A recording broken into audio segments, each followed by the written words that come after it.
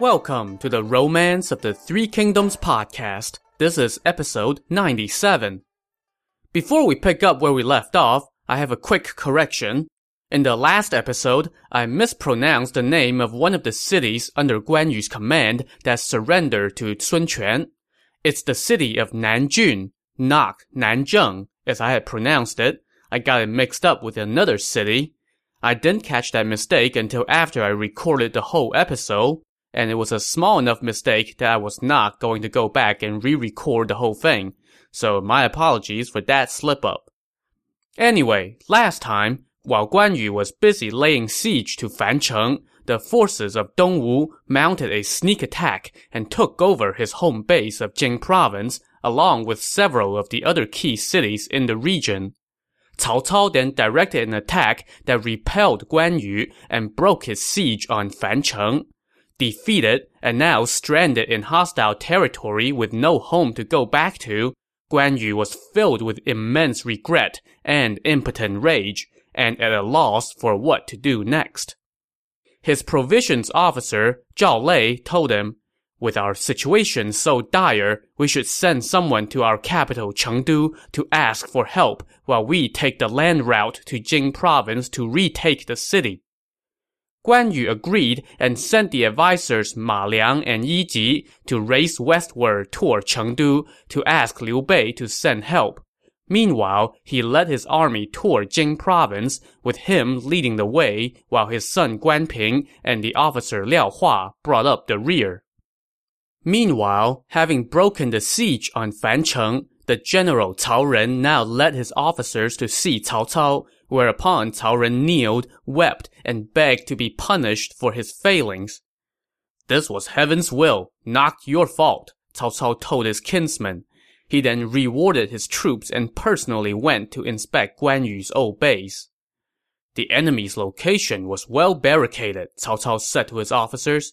"Yet, General Xu Huang was able to breach it and achieve total victory. I have been leading troops for 30-some years, and even I have never dared to do such a thing. General Xu truly excels in tactics and courage."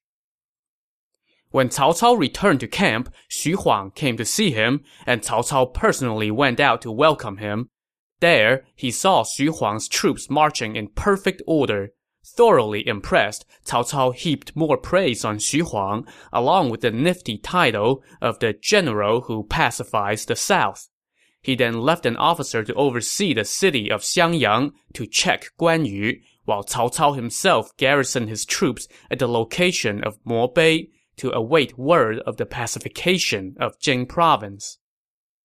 Now let's go back and check in on Guan Yu. He was presently stuck on the road to Jing Province with enemies in front and behind, leaving him with no way to advance or retreat. He asked the officer Zhao Lei, "Right now we have Dongwu troops in front of us and Wei troops behind us. What shall we do if relief does not arrive?"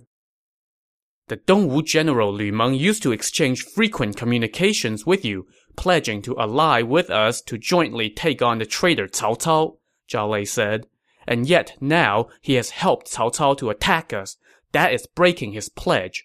Sir, you should temporarily garrison the army here and send a letter to admonish Lu Meng and see what he says." Well, I can just imagine tons of hard eye rolls among Guan Yu's men at that suggestion. But Guan Yu was pretty desperate, so he did as Zhao Lei suggested and sent a messenger to deliver the letter to Jing Province. Back at Jing Province, Lu Meng was continuing his efforts to win hearts and minds. He had sent out a decree that his soldiers were not to disturb the families of any soldiers in the army that left with Guan Yu on his campaign. Furthermore, those families were given monthly supplies of grain and medical attention when they needed it. This, as you can imagine, made those families very grateful to Lu Meng, and they continued their daily lives in peace. When Guan Yu's messenger arrived, Lu Meng welcomed him into the city and treated him like a guest. After reading the letter, Lu Meng told the messenger, "When I forged a friendship with General Guan, that was personal. Right now, I am following orders and have no choice in the matter. please relay my views to General Guan as amicably as you can. And then Lu Meng held a banquet for the messenger before sending him to the guest house. While the messenger was resting, he got visits from the families of many soldiers in Guan Yu's army, all asking him to either deliver a letter or just a verbal message to let their loved ones know that they were okay, living in peace, and not lacking anything. When the messenger took his leave, Lu Meng personally saw him out of the city. When the messenger returned to Guan Yu, he relayed what Lu Meng had said and added, "Your lordship's family and the other officers' families are all okay and not lacking for anything." But instead of being relieved that his family was okay, Guan Yu was enraged. "This is a scheme by that bastard," he said. "Even if I die, I will kill him for vengeance." He then dismissed the messenger, but soon all the other officers went to see the guy to ask about their own families. He told them that, hey, your families are doing fine and Lu Meng is treating them well, and oh, here's a letter from your family. Well, this was exactly what Lu Meng wanted, as many of Guan Yu's officers were both relieved to hear that their families were safe, and now completely uninterested in keeping up the fight. Guan Yu now resumed his march toward Jing province in an effort to retake it. But along the way, more and more soldiers began to defect and flee back to Jing province, which just made Guan Yu brood even more. As he advanced, he was suddenly greeted with loud cries and an army cutting off his path. This army was led by the Dongwu general Jiang Yin, who shouted, "General Guan, why not surrender now?" "I am a general of the Han. How can I surrender to traitors?" Guan Yu said angrily as he made straight for Jiang Yin. After just 3 bouts, Jiang Yin turned and fled, and Guan Yu gave chase for about 7 miles when he stumbled into an ambush. Loud cries rose up from a canyon. From the left came troops led by the Dongwu general Han Dang, while from the right came an army led by Zhou Tai. Meanwhile, Jiang Yin turned around to join the attack. Faced with an attack on 3 fronts, Guan Yu and his men quickly fell back. They had not gone far when they saw a group of people atop a nearby hill, where they had erected a giant white banner that read, "The People of Jing Province." These people were calling out to all the Jing Province natives in Guan Yu's ranks, encouraging them to abandon a sinking ship and surrender. Guan Yu was enraged and wanted to attack the hill, but 2 more detachments of enemy troops appeared, led by the generals Ding Feng and Xu Sheng. Meanwhile, the other 3 Dongwu battalions were catching up from behind. Amid earth-shattering cries and horns, the Dongwu troops surrounded Guan Yu. Guan Yu's troops gradually thinned as he fought until dusk. By now, everywhere Guan Yu looked, soldiers from Jing province were standing on hilltops, calling out to their relatives in Guan Yu's army, and many of those calls were answered by Guan Yu's men deserting in droves. Guan Yu tried to order his men to hold their ground, but to no avail. And pretty soon, he found himself left with only 300-some men. The clash raged on until midnight, when suddenly, cries of battle could be heard coming from the east. Soon, 2 battalions, led by Guan Yu's officers Guan Ping and Liao Hua, breached the enemy lines and rescued him. "Our troops are in a panic," Guan Ping said. "We must find a city to hole up in temporarily while we wait for help. The city of Maicheng is small, but it's enough to hold us." Guan Yu consented and led his tattered army toward the tiny outpost. There, he dispatched soldiers to maintain a tight watch on the 4 gates while he discussed the situation with his staff. "We are close to the city of Shangyong," the officer Zhao Lei said. "It's being defended by the officers Liu Feng and Meng Da. We should send someone to ask them for help. If we can get that army to help us hold out until a large relief force arrives from the west, our men's morale will be restored." But there was just one problem. While they were talking about this, Dongwu's troops had arrived and surrounded the city. The officer Liao Hua volunteered to fight through the enemy ranks to go find help, and Guan Ping offered to escort him through. So Guan Yu wrote a letter, which Liao Hua hid under his clothes. He then ate a full meal before riding out of the city with Guan Ping. The Dongwu general Ding Feng blocked their way, but Guan Ping put up a valiant effort and drove him off, allowing Liao Hua to make it out. Once he was through, Liao Hua headed straight for the city of Shangyong, while Guan Ping returned to Maicheng. As we mentioned earlier, the city of Shangyong was being defended by the officers Liu Feng and Meng Da. Liu Feng was Liu Bei's adopted son, and Meng Da was one of the Riverlands officials who concocted the original scheme to help Liu Bei take over the territory. They had heard about Guan Yu's setbacks and were just talking about it when Liao Hua arrived, asking them for help. General Guan has suffered a defeat and he is trapped inside Maicheng, Liao Hua said. The situation is dire, and the relief force from Shu won't make it here in time, so he ordered me to fight through the enemy lines to come ask you for help. I hope you will immediately mobilize your troops. If you delay, General Guan will be lost. Please, take a quick rest and allow us to devise a plan, Liu Feng told Liao Hua. So Liao Hua went off to the guest house to catch his breath and wait for the relief force to head out. But Liu Feng and Meng Da had other plans.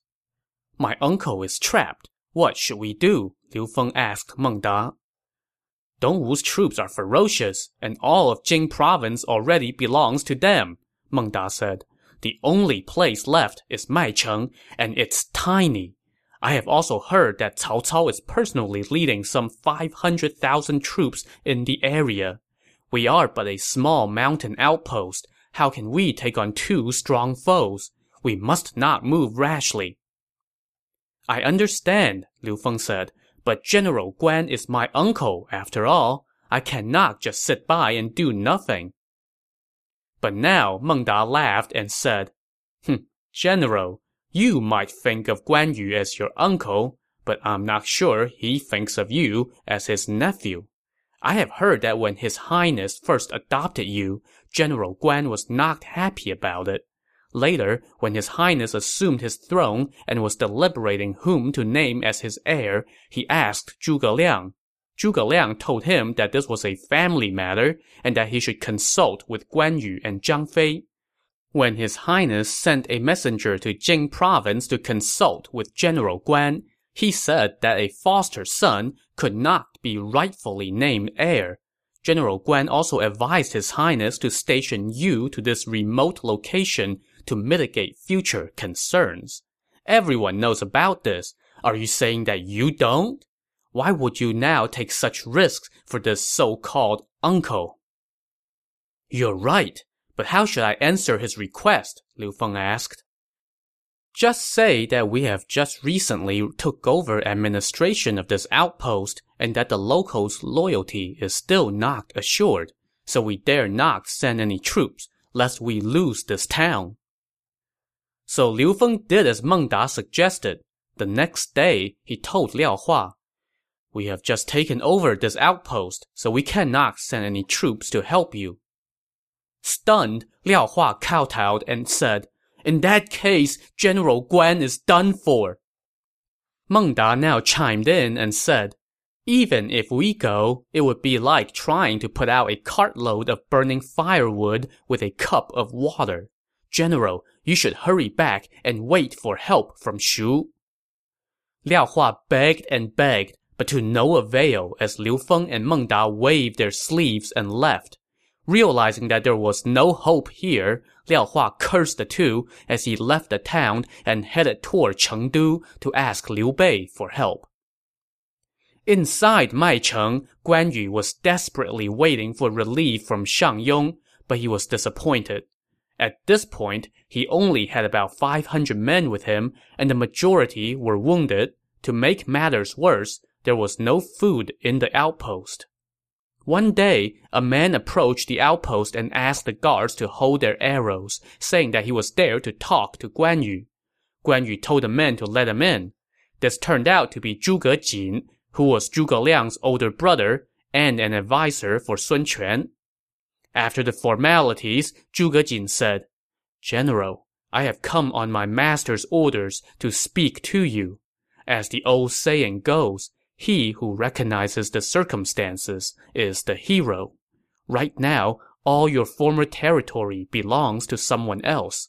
All you have is this one outpost with no food and no help coming. You are in dire straits. You should listen to me and submit to my master. You would be able to resume your post and preserve your family. I hope you will think it over carefully." Guan Yu, however, said sternly, "I am but a simple soldier. My lord has treated me as a brother. How can I turn my back on him and surrender to an enemy? If the city falls, then I will die. That is all there is to it. Jade may shatter, but will never change its whiteness. Bamboo may burn, but its joints will always remain. A man may die, but his name will live on through history. Say no more and leave right now. I will fight Sun Quan to the death." "But my lord wishes to become allies," Zhuge Jin pressed. "He only wants to join together to defeat Cao Cao and restore the house of Han. Nothing else. Why are you so stubborn?" Before Zhuge Jin could finish speaking, Guan Ping pulled out his sword and stepped forward to cut him down, but Guan Yu checked his son. "His brother is serving your uncle," Guan Yu told his son. "If you kill him, it would damage their brotherly bond." And with that, Guan Yu ordered his men to kick Zhuge Jin out of the city. Humiliated, Zhuge Jin rode back to see Sun Quan and told him that Guan Yu's steely conviction could not be swayed. "What a loyal man," Sun Quan said in admiration. "So what do we do now?" The advisor Lu Fan suggested a little divination to plot their next course of action. They did so, and the results apparently suggested that Guan Yu would attempt to make a break for it. Sun Quan now asked the general Lu Meng how they should proceed.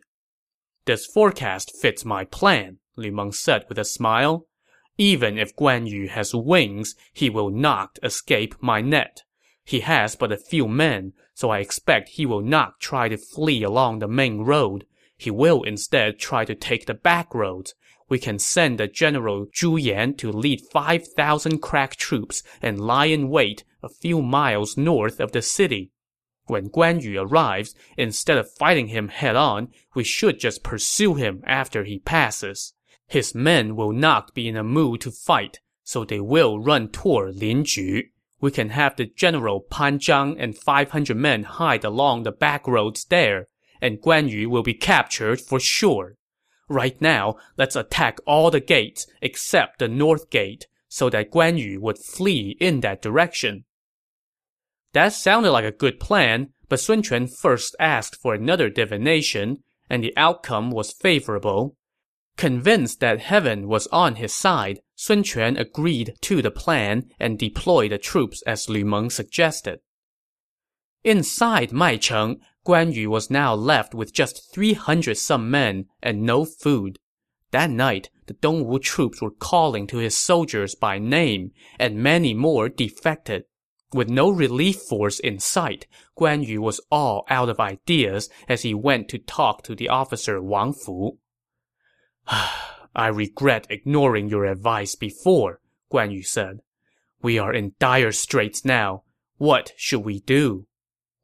Wang Fu wept and said, "With things as they are, even the great strategist Jiang Ziya would be out of ideas." Their comrade Zhao Lei said, "No one is coming from Shangyong because Liu Feng and Meng Da refuse to move. How about we abandon this lone city and make a run for the riverlands? Then we can return with an army and reclaim what we have lost." "That is my thought as well," Guan Yu said. He then observed the enemy from atop the city wall and noticed that there weren't many troops outside the north gate. He then asked the civilians what lay to the north. They told him that it was mountainous back roads that led into the riverlands. "We will take that road tonight," Guan Yu decided. "But there might be an ambush along the back roads," Wang Fu said. "We should take the main road." Even if there's an ambush, what need do I have for fear? Guan Yu said, confident even in this dire hour. He then ordered the troops to get ready to head out. Wang Fu now told Guan Yu, with tears streaming down, "My lord, please be careful. I will remain with the 100-some men under my command and hold the city to the last. Even if the city should fall, I will never surrender. I hope you will return soon with a relief force." Everybody realized what Wang Fu was doing. He was basically volunteering to stay for a suicide mission so as to keep the enemy partly at bay and help Guan Yu make his escape. Guan Yu bid him a teary farewell and ordered his officer Zhou Cang to stay as well to help Wang Fu hold the city. Now remember that Zhou Cang had been loyally following Guan Yu everywhere for years, never leaving his side. But now he too must bid goodbye to his master. Guan Yu now led his son Guan Ping, the officer Zhao Lei, and 200-some men out through the north gate, with Guan Yu leading the way. Shortly after 7 o'clock that night, they had traveled for a few miles when suddenly loud cries and the banging of drums and gongs rang out from the hills. An army arrived, led by the Dongwu general Zhu Yan. Wielding a spear, Zhu Yan shouted, "General Guan, stop! Surrender now and you may yet live!" Guan Yu was in no mood to talk, and he rode straight for Zhu Yan. Zhu Yan turned and ran, and Guan Yu gave chase. But then a drum sounded, and Dongwu troops sprang out from everywhere. Guan Yu did not dare to linger, so he hurriedly fled toward Linju. Zhu Yan gave chase, and Guan Yu's already small band of soldiers gradually diminished even more. After another mile or so, his path was blocked by troops led by the Dongwu general Pan Zhang. After just 3 bouts, Pan Zhang turned and ran, but Guan Yu did not dare to fight on. Instead, he hurried toward the mountain paths. Soon, Guan Ping caught up to him and told him that their comrade, Zhao Lei, had perished in the fight. Deeply saddened by the loss of Zhao Lei, Guan Yu now ordered Guan Ping to bring up the rear, while Guan Yu himself led the way. By now, they only had a dozen or so men left as they traveled down a path enclosed on both sides by the mountain and surrounded by tall grass and thick woods. Around 3 a.m., they were startled by another loud cry as another ambush was sprung. From both sides, Dongwu troops leaped out, and they attacked with long hooks, tripping up Guan Yu's horse. Guan Yu tumbled to the ground and was captured by one of Pan Zhang's lieutenants, an officer named Ma Zhong. When Guan Ping heard that his father had been captured, he hurried forward to try to save him. But from behind came Pan Zhang and Zhu Yan with more troops. Guan Ping was isolated and surrounded. He put up a dogged fight, but in the end, exhaustion caught up to him, and he too was captured. By dawn, word had reached Sun Quan that Guan Yu and his son had been taken alive. Sun Quan was delighted and immediately assembled his staff in his tent. Momentarily, the officer Ma Zhong brought in Guan Yu. "General, I have long admired you and wanted to join our houses together by marriage," Sun Quan said. "Why did you spurn me? And how did you come to be my prisoner today? Will you acknowledge at last that I have beaten you?" "You little green-eyed punk! You purple-bearded rat!" Guan Yu shouted sternly. "I swore an oath with the imperial uncle in the peach orchard to support the house of Han. Why would I ever consider having a traitor like you as a relative? Today I fell for your dirty trick, so I will die. That is all there is to it." Sun Quan, though, was not quite ready to go that far. He turned to his staff and said, "General Guan is a hero, and I am exceedingly fond of him. I want to treat him with respect and convince him to surrender. What do you think?" But one of his advisers, Zuo Xian, quickly said, "You must not. When Cao Cao had this man, he gave him a title, treated him to a small banquet every 3 days, a large banquet every 5 days, and lavished him with riches. But even such kindness could not keep him, and he ended up storming through checkpoints and killing officers as he left. And he ended up being such a thorn in Cao Cao's side that Cao Cao on several occasions thought about moving his capital just to avoid him. Since you have captured him, if you do not eliminate him now, he will come back to haunt you. Sun Quan gave this some thought and then said, "You are quite right." And with that, he ordered the guards to take Guan Yu outside. Both Guan Yu and his son were executed. It was the 12th month of the year 220, and Guan Yu died at the age of 58. Now, I don't know about you, but the first time I got to this part of the book, I did a double take. I mean, surely this cannot be. Guan Yu was, for most of the novel so far, the most fearsome warrior in the land. Sure, he was in a tight spot, but you were just waiting for him to somehow escape from this seemingly impossible situation to fight another day.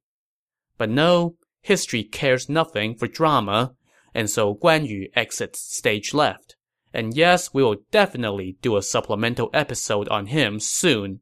But for now, let's remember him with this poem. Unrivaled in the latter years of Han, Lord Guan towered high above all men. Bold in arms by dint of godlike might, he knew his letters in a scholar's right.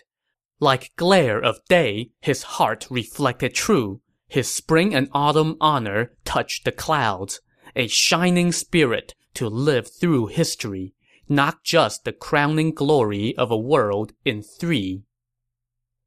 So Guan Yu now departed the mortal world and set off on his journey into immortal fame.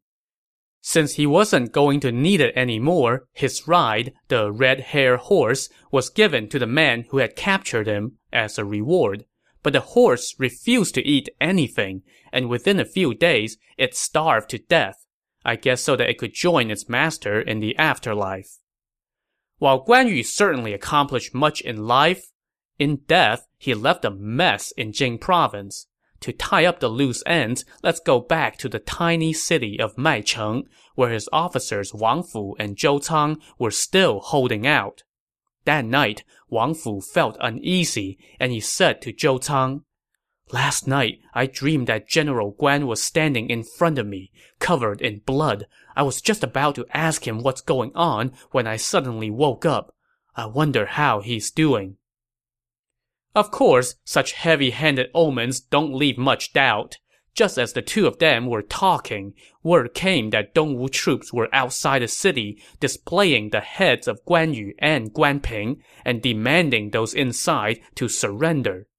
Stunned, Wang Fu and Zhou Cang hurried to the top of the city walls to take a look, and right there, outside the city, were indeed the heads of Guan Yu and Guan Ping.